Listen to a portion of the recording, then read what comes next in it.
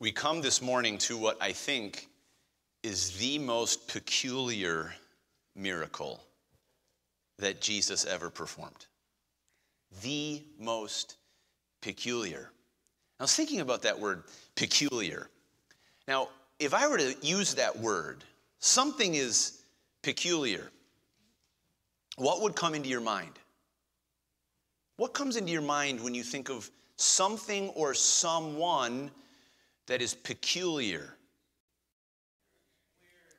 Strange, right, Johnny? Yes, some of you said out of the ordinary. That's exactly right.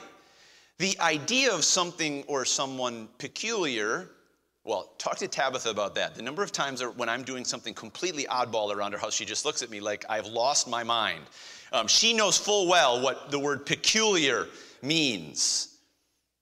But the word peculiar actually has two meanings. Did you know that?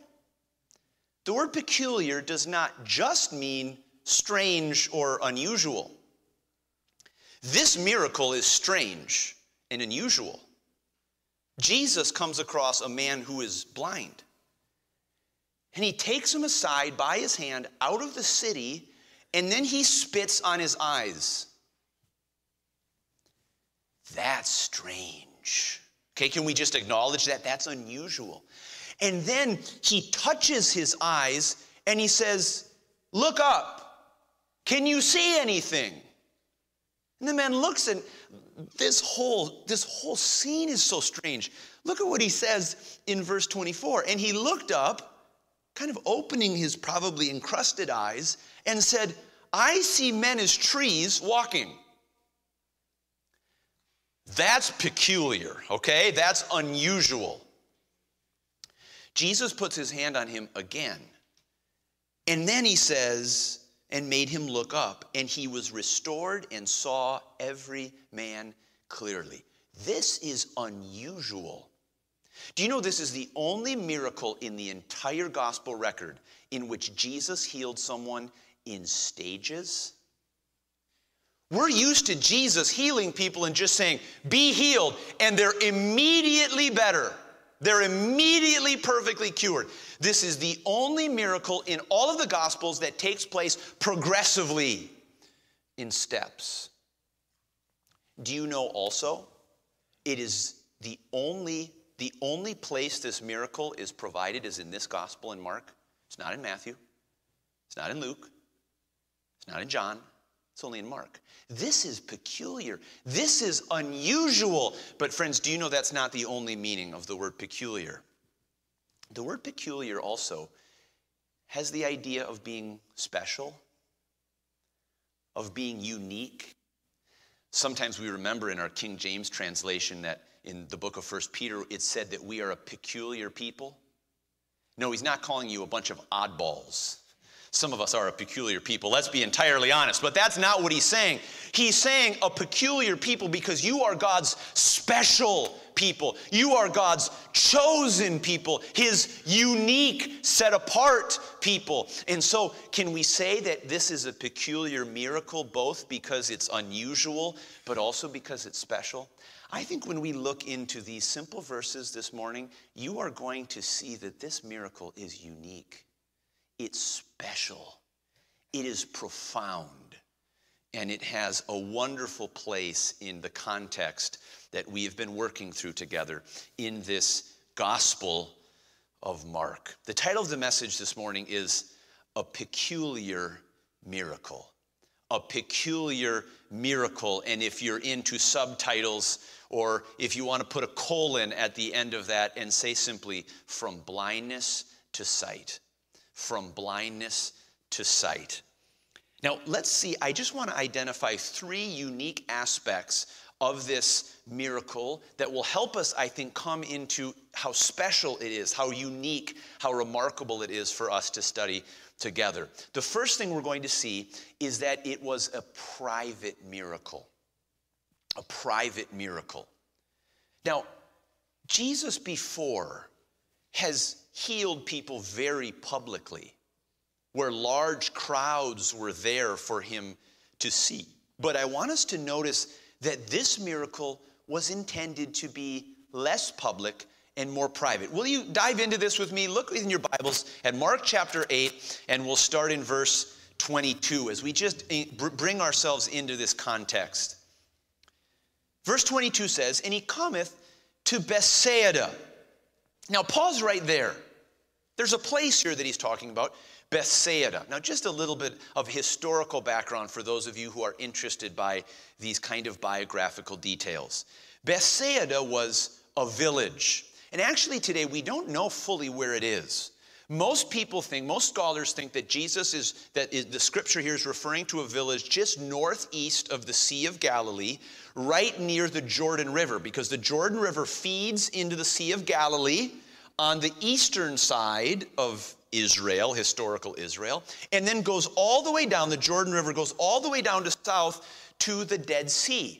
It's actually, if you've been to Israel, you maybe have seen both of those, the Dead Sea in the south and the Sea of Galilee in the north. The name Bethsaida means house of the fisher, house of fishermen. And actually in the Bible, in John chapter 1, it's recorded that Bethsaida was the hometown of Philip, of Peter, and of Andrew. They were actually from Bethsaida. Now some people, again, I don't want to give you too much unnecessary detail. Some people have said there may have been 2 villages of Bethsaida. We don't know for sure, but we know this Bethsaida was a place that had some biblical significance. We know from Luke chapter 9 that the feeding of the 5,000 happened right around Bethsaida.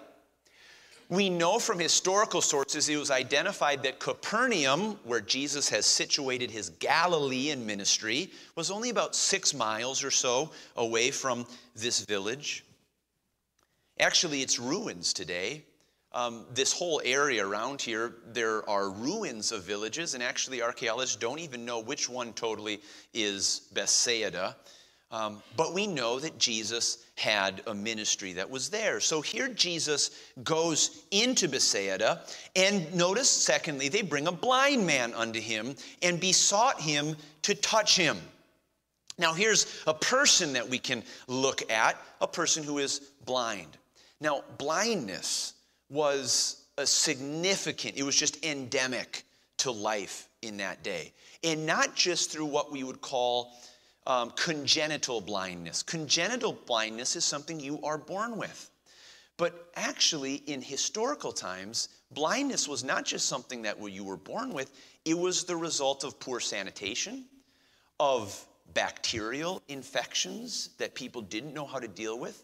In fact, today there's a condition that is known as trachoma, and it is a bacterial kind of blindness that affects apparently up to 2 million people or so around the world, particularly in third world or other countries where they don't know how to take care of this. And it is not congenital blindness. You become blind as your eyes almost seal together. And these kinds of, we don't know whether this man was congenitally blind or had some other condition of blindness. But in that day, those that were blind would often have crusted eyes, flies swarming around them. They could not work. They had a challenging existence. Not to mention that in Jewish culture, if someone was blind, many times they thought, well, it's because it's your fault. You've done something for that reason. You remember in John chapter 9, Jesus, as they were passing with his disciples, a man that was born blind, his disciples said to him, well, Jesus, who sinned? Was it this man or his parents that he was born blind? I mean, think about the cruelty of that. And Jesus corrects him. He says, it wasn't either of those things. This man was born blind so that the glory of God, the grace of God could be revealed in him. And so there was this stigma in some ways, certainly in Jewish circles, against those who had this condition of blindness. But what this man did have was some good friends. Some people who led him to Jesus. And notice what they did. They besought him, they pleaded with him to touch him. Now stop there for just a moment. Why would these people have pleaded with Jesus to touch him? Well, that tells you they knew who Jesus was. They knew that his touch had brought power to bear on others who were sick, others who had various physical conditions that needed to be healed. It's possible that they themselves had been healed by Jesus. We can't rule that out. We can't rule out that some of these people may have been touched themselves by Jesus and said to their blind friend, we need to get you to Jesus. And so just picture this illustration in your mind of these men walking with Jesus, walking to Jesus, I should say, holding this blind man by the arm, saying, Jesus, please touch this man. We know you can heal him. And notice what Jesus does. Verse 23, and he took the blind man by the hand and led him out of the town. What a strange thing, right? Jesus didn't have a problem curing people publicly before, but this man, he takes him, and notice what he says, by the hand. There's a wonderful, wonderful thing, isn't there, about taking people by the hand and leading them. I just love when we see even Johnny, our friend here, and we have different ones of you leading him by the hand to places. It shows the love and the care and the affection that we have for Johnny as such a valued member of our community. But then others of you who grab a child by the hand and lead them where they need to go. There's something wonderfully tender, compassionate, gentle about this. And just have this picture of Jesus. Here, come here. It's like he takes the hand from the friends and says, I've got you. Never forget that Jesus was someone who delighted in physical touch of those to show his compassion. Do you know, physical touch really communicates two things, at least. One thing it communicates is affection. I care about you. And if you want to prove this, you know.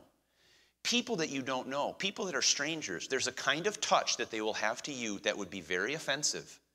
That would be very, very off-putting and disconcerting because you would say, I don't know you like that. There is an affection that touch signifies, but there's also this. It also communicates you can trust me.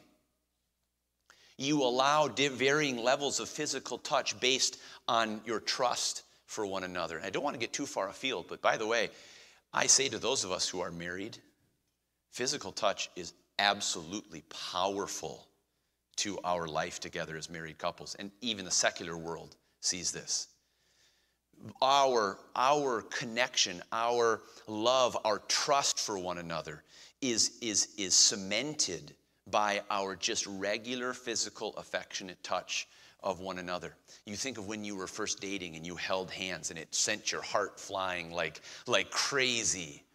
And actually, science has shown, there's studies that have shown that spouses who regularly have just very, even brief, but intentional acts of affection toward one another, they have lower stress levels, cortisol levels. They have greater oxytocin, the kind of happy hormone.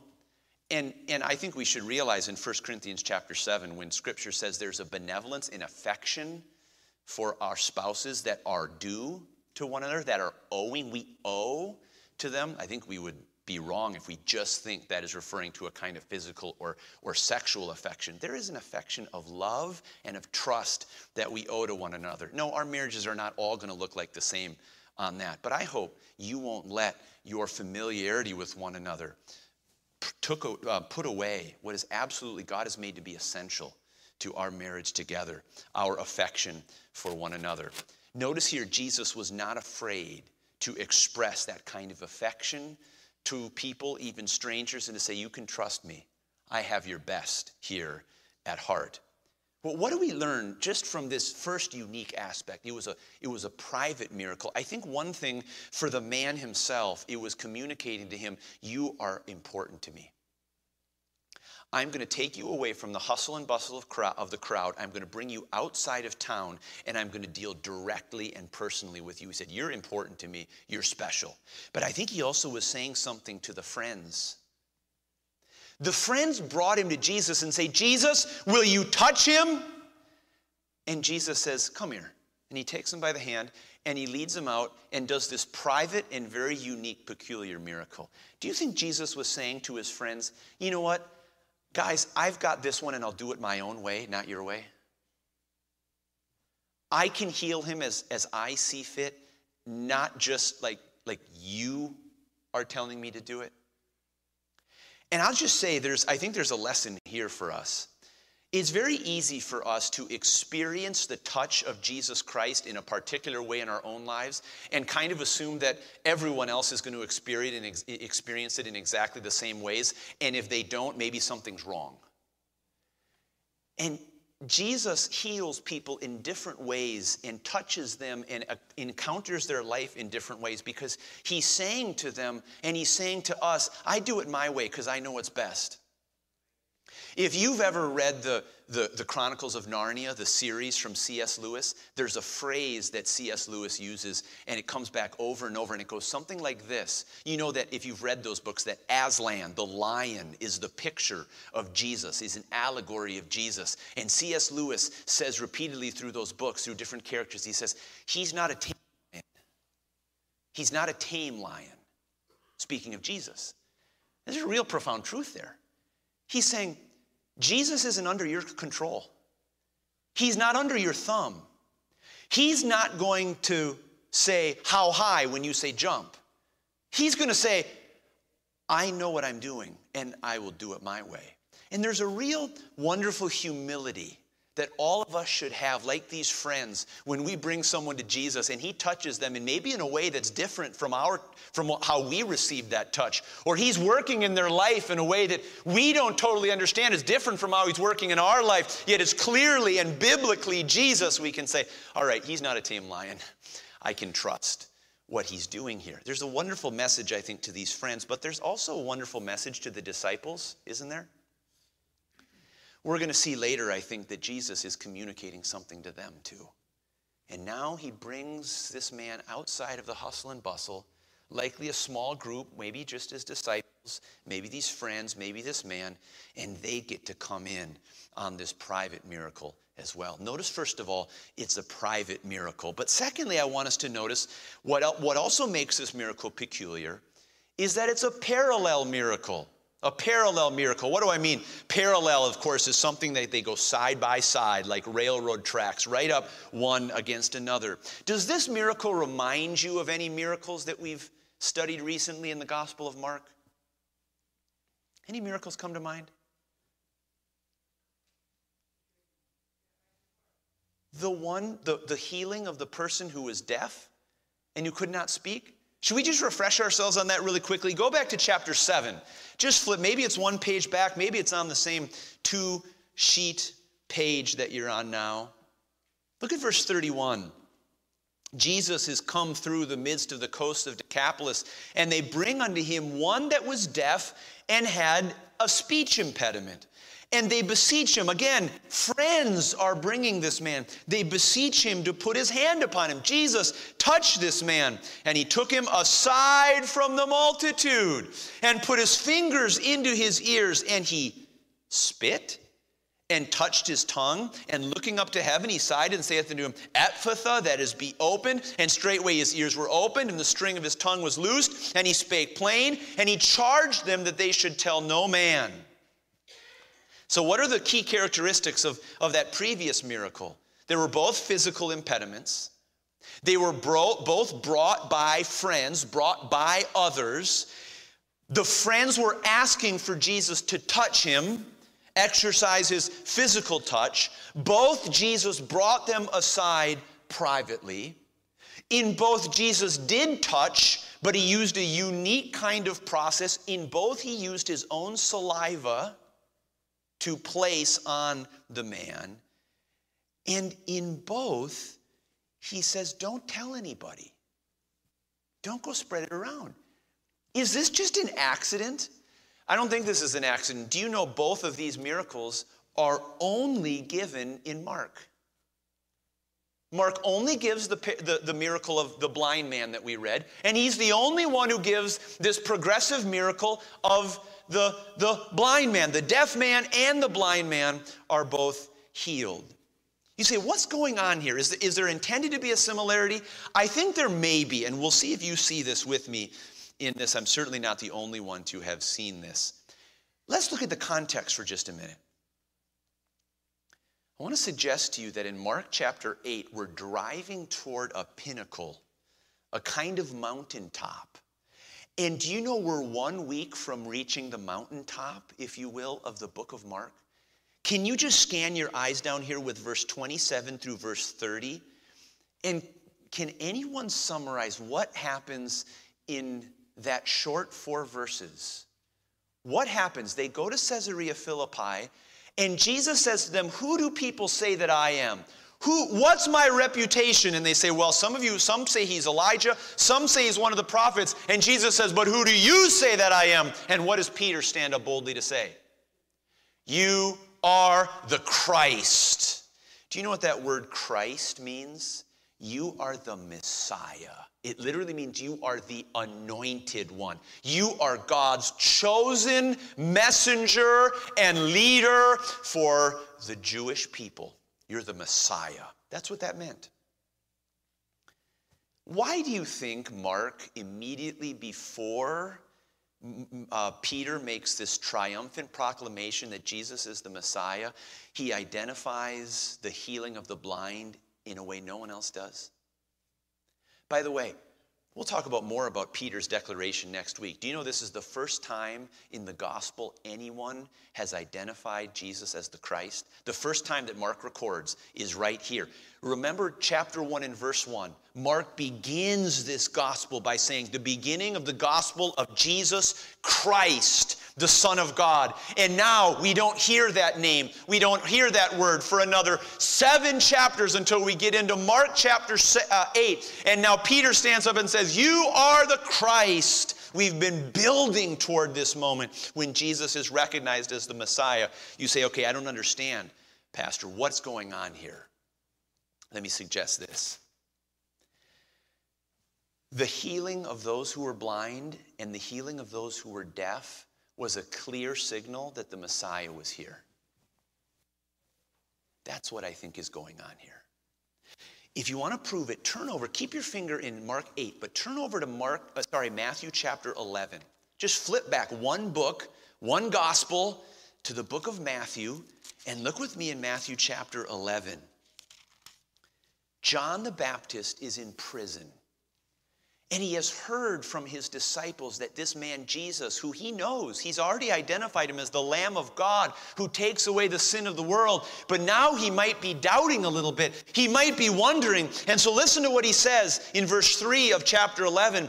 He sent his disciples who said to Jesus, art thou he that should come? Are you the Messiah? That's what he's saying. Or do we look for another? Tell us, are you the Messiah? John the Baptist is asking these questions. And listening to what Jesus says in verse 4. Jesus answered and said unto them, go and show John again those things which ye do hear and see. You want to know the answer about whether I'm the Messiah? Listen to his proof. The blind receive their sight. The very first thing. You want to know that I'm the Messiah? The blind receive their sight. Listen to what else he says. And the lame walk. Have we seen lame people walk so far in the Gospel of Mark? You bet we have. The lepers are cleansed. Have we seen lepers cleansed so far in the book of Mark? Yeah, we have. And the deaf hear. Have we seen deaf people hear so far in the Gospel of Mark? The dead are raised up, and the poor have the gospel preached to them, and blessed is he whosoever shall not be offended in me. You say, why was Jesus connecting healing of blind and healing of deaf to his claim to be Messiah? Well, because this is what we see in the Old Testament. Some of you in a month or so, you're going to go to a performance of Handel's Messiah. When you look ahead to the Messiah, and do you know one of the words you'll hear sung prophetically from Isaiah chapter 35 is, say to them that are of a fearful heart, be strong, fear not. Behold, your God will come with vengeance, even God with a recompense. He will come and save you. And then you're going to hear these words sung. Then the eyes of the blind shall be opened, and the ears of the deaf shall be unstopped. Then the lame man shall leap as an hart like a deer, and the tongue of the dumb, of the speech impaired, shall sing.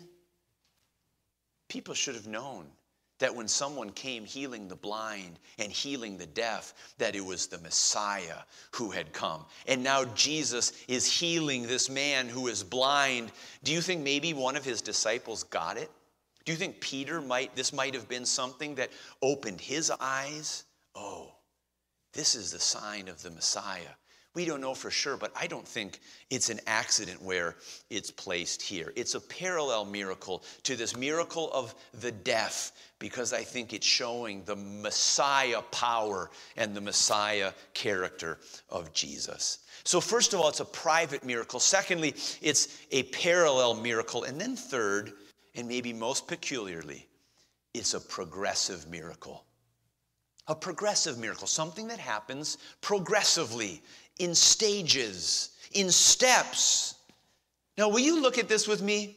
Verse 23 of Mark chapter 8. And he took the blind man by the hand and led him out of the town. And when he had spit on his eyes and put his hands upon him, he asked him if he saw aught. That means anything. Do you see anything? And he looked up, opening his eyes, and said, I see men as trees walking. After that, he put his hands again upon his eyes and made him look up, and he was restored and saw every man clearly. Now, there's something here that's potentially off-putting about this. Again, Jesus spits in this man's eyes. He's got saliva undoubtedly mixed up with the kind of crusting and other things that had closed this man's eyes entirely over time. And he places his hands on his eyes, and the man looks up, and what does he see? Now let's think about that phrase, I see men as trees walking. What on earth is he saying? Here's what he's saying. He's saying, I see people. But to me, they just look like trees. They're just shapes. And he's saying the only way I can tell them apart from trees is what? They're walking. I haven't seen a lot of trees walking around, to be clear. And so he says, all I see are kind of vague shapes. And I know they're people only because they're walking, but otherwise I couldn't tell them apart from a tree. They're just an object right there, somewhere in my vision. So what's happened here? Jesus has healed him partially. He can see a little bit, but he can't see perfectly or clearly. Then notice, he put his hands again upon his eye and made him look up, and he was restored and saw every man clearly. Now, this word clearly, actually in the Greek, has the idea of at a distance, of way off. It's like, here's a guy who could only see men as vague shapes. Now he opens his eyes, and you would say he has 20/20 vision. He can see perfectly off into a distance, crisply and clearly, and with complete comprehension. This is the only progressive miracle that Jesus had. What is going on? Well, let's go back to that miracle with the deaf man. Do you remember what we said when Jesus did this very unique thing, spit, and he touched his ears, and he looked up to heaven, and he sighed? Do you remember what we concluded? That Jesus had a kind of sign language for that man who couldn't hear the truth about Jesus proclaimed. Jesus was using sign language to communicate to this man in a way that built his faith, that stirred his faith that Jesus was the one who had the power to heal him. Do you know, friends, I think it's very similar to here. Notice something unique. This man didn't come to Jesus of his own accord. His friends brought him. This man didn't ask Jesus to heal him. His friends did. And that way it's exactly like the healing of the deaf man. The deaf man was brought to Jesus, and other people asked him to heal them. Can I ask you what should be an easy answer? Could Jesus have healed him instantaneously without touching him? Do you know how we know that? Because 2 chapters later, we're going to look at the story of blind Bartimaeus in Mark chapter 10, a man who didn't need much encouragement in faith, because when he heard Jesus was there, he just said, Jesus, have mercy, just heal me. And Jesus said, you're healed. Didn't even touch him from what it says, just spoke, and he was instantly healed, his eyes were open. Jesus had the power to heal someone without touching and at a moment's command and heal them perfectly. So what was he doing here? I think just like this man who was deaf, he was just progressively increasing this man's faith. He took him by the hand to say, you can trust me. I care about you.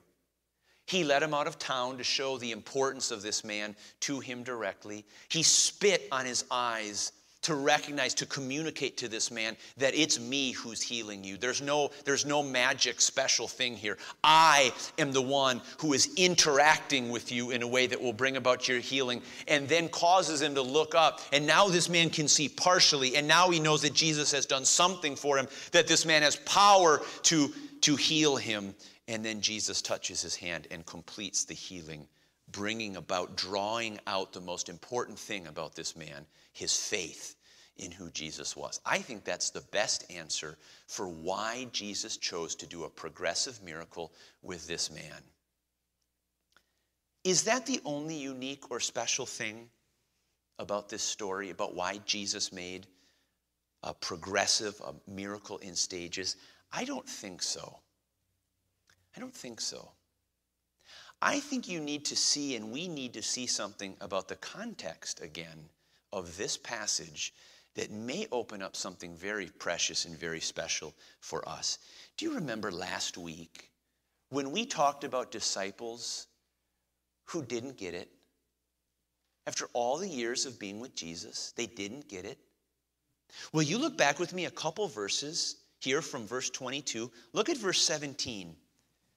Jesus is rebuking them. He says to them, "Why reason ye because ye have no bread? Perceive ye not yet, neither understand? Have ye your heart yet hardened?" And look at verse 18. "Having eyes, see ye not? And having ears, hear ye not? And do ye not remember?" And he closes verse 21 saying, "How is it that ye do not understand?" Do you think it's a complete coincidence that after Jesus just is rebuking his disciples saying, "Don't you see? You have eyes. Are you using them in a spiritual perception?" that here Mark places the healing of a blind man that Jesus heals step by step? Notice what comes next. This is a sandwich. This miracle is sandwiched by a couple things. Not only Jesus rebuking his disciples for not seeing clearly, but in the next very passage, when Peter says, "You are the Christ," in a sense, it's like his eyes have been opened.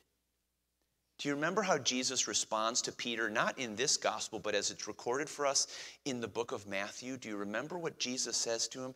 He says, "Peter, flesh and blood has not revealed this to you, but my Father which is in heaven." Peter, your eyes opened, but it wasn't you.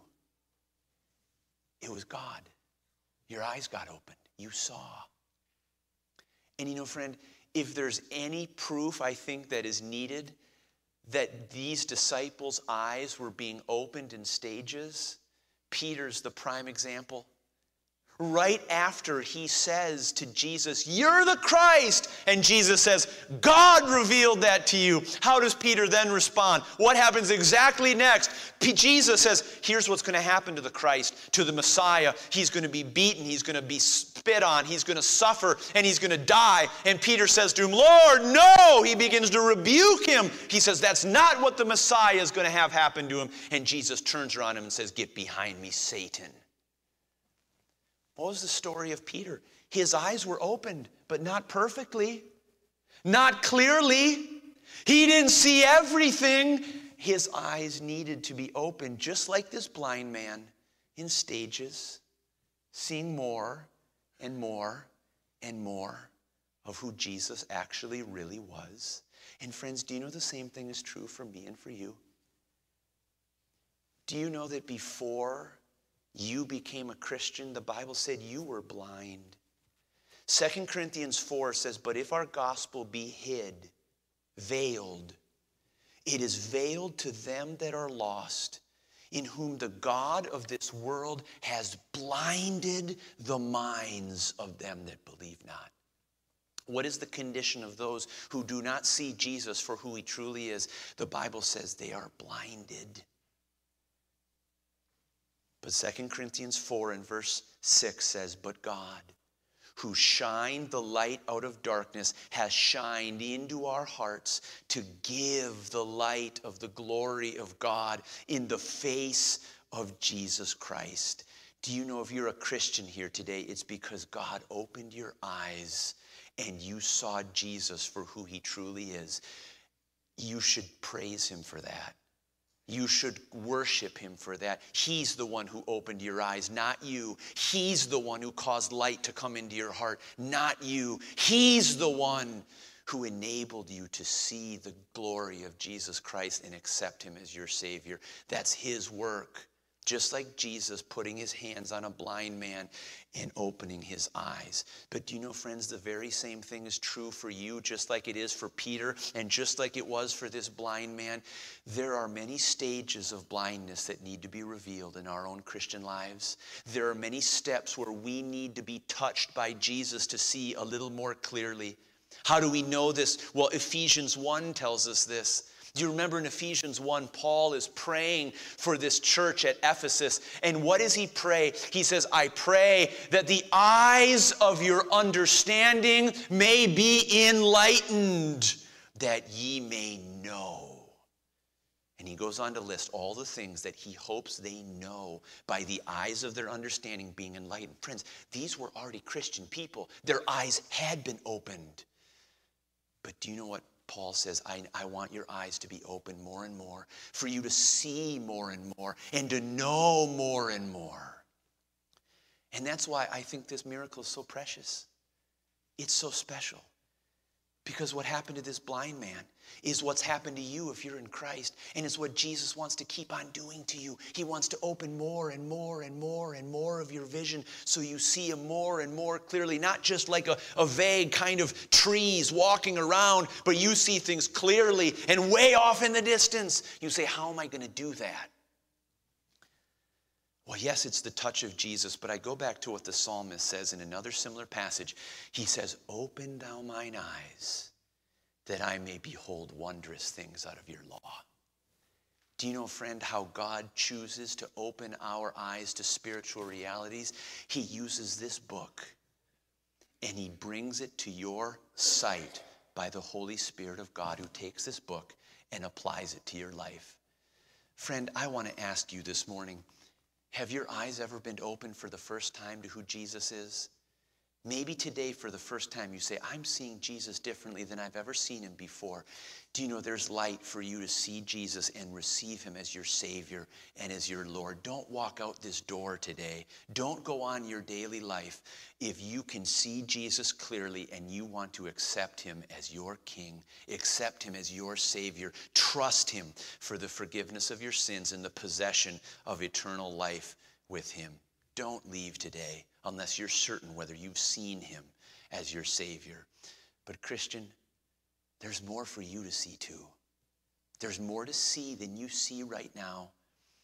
I want to ask you this morning, is the hunger of your heart to say, I want to see more? Open my eyes that I might see wonderful things in your word. Open the eyes of my understanding that I might know more about who you are. If that's you this morning, and I hope it is, then why don't you just come to Jesus by faith and say, I need to get my eyes touched again. I need to get some improvement in my spiritual vision. I need to go to the Word of God and trust the Spirit of God to reveal more and more about who Jesus is and what he has done and wants to do in me. Friends, this is a peculiar miracle. It's a very strange one. But I hope today you agree with me that it's a peculiar one because it's special. Because it communicates something wonderfully, not just about who Jesus is, but about who you are and what Jesus wants to continually and progressively do in opening your spiritual eyes to see more and more clearly.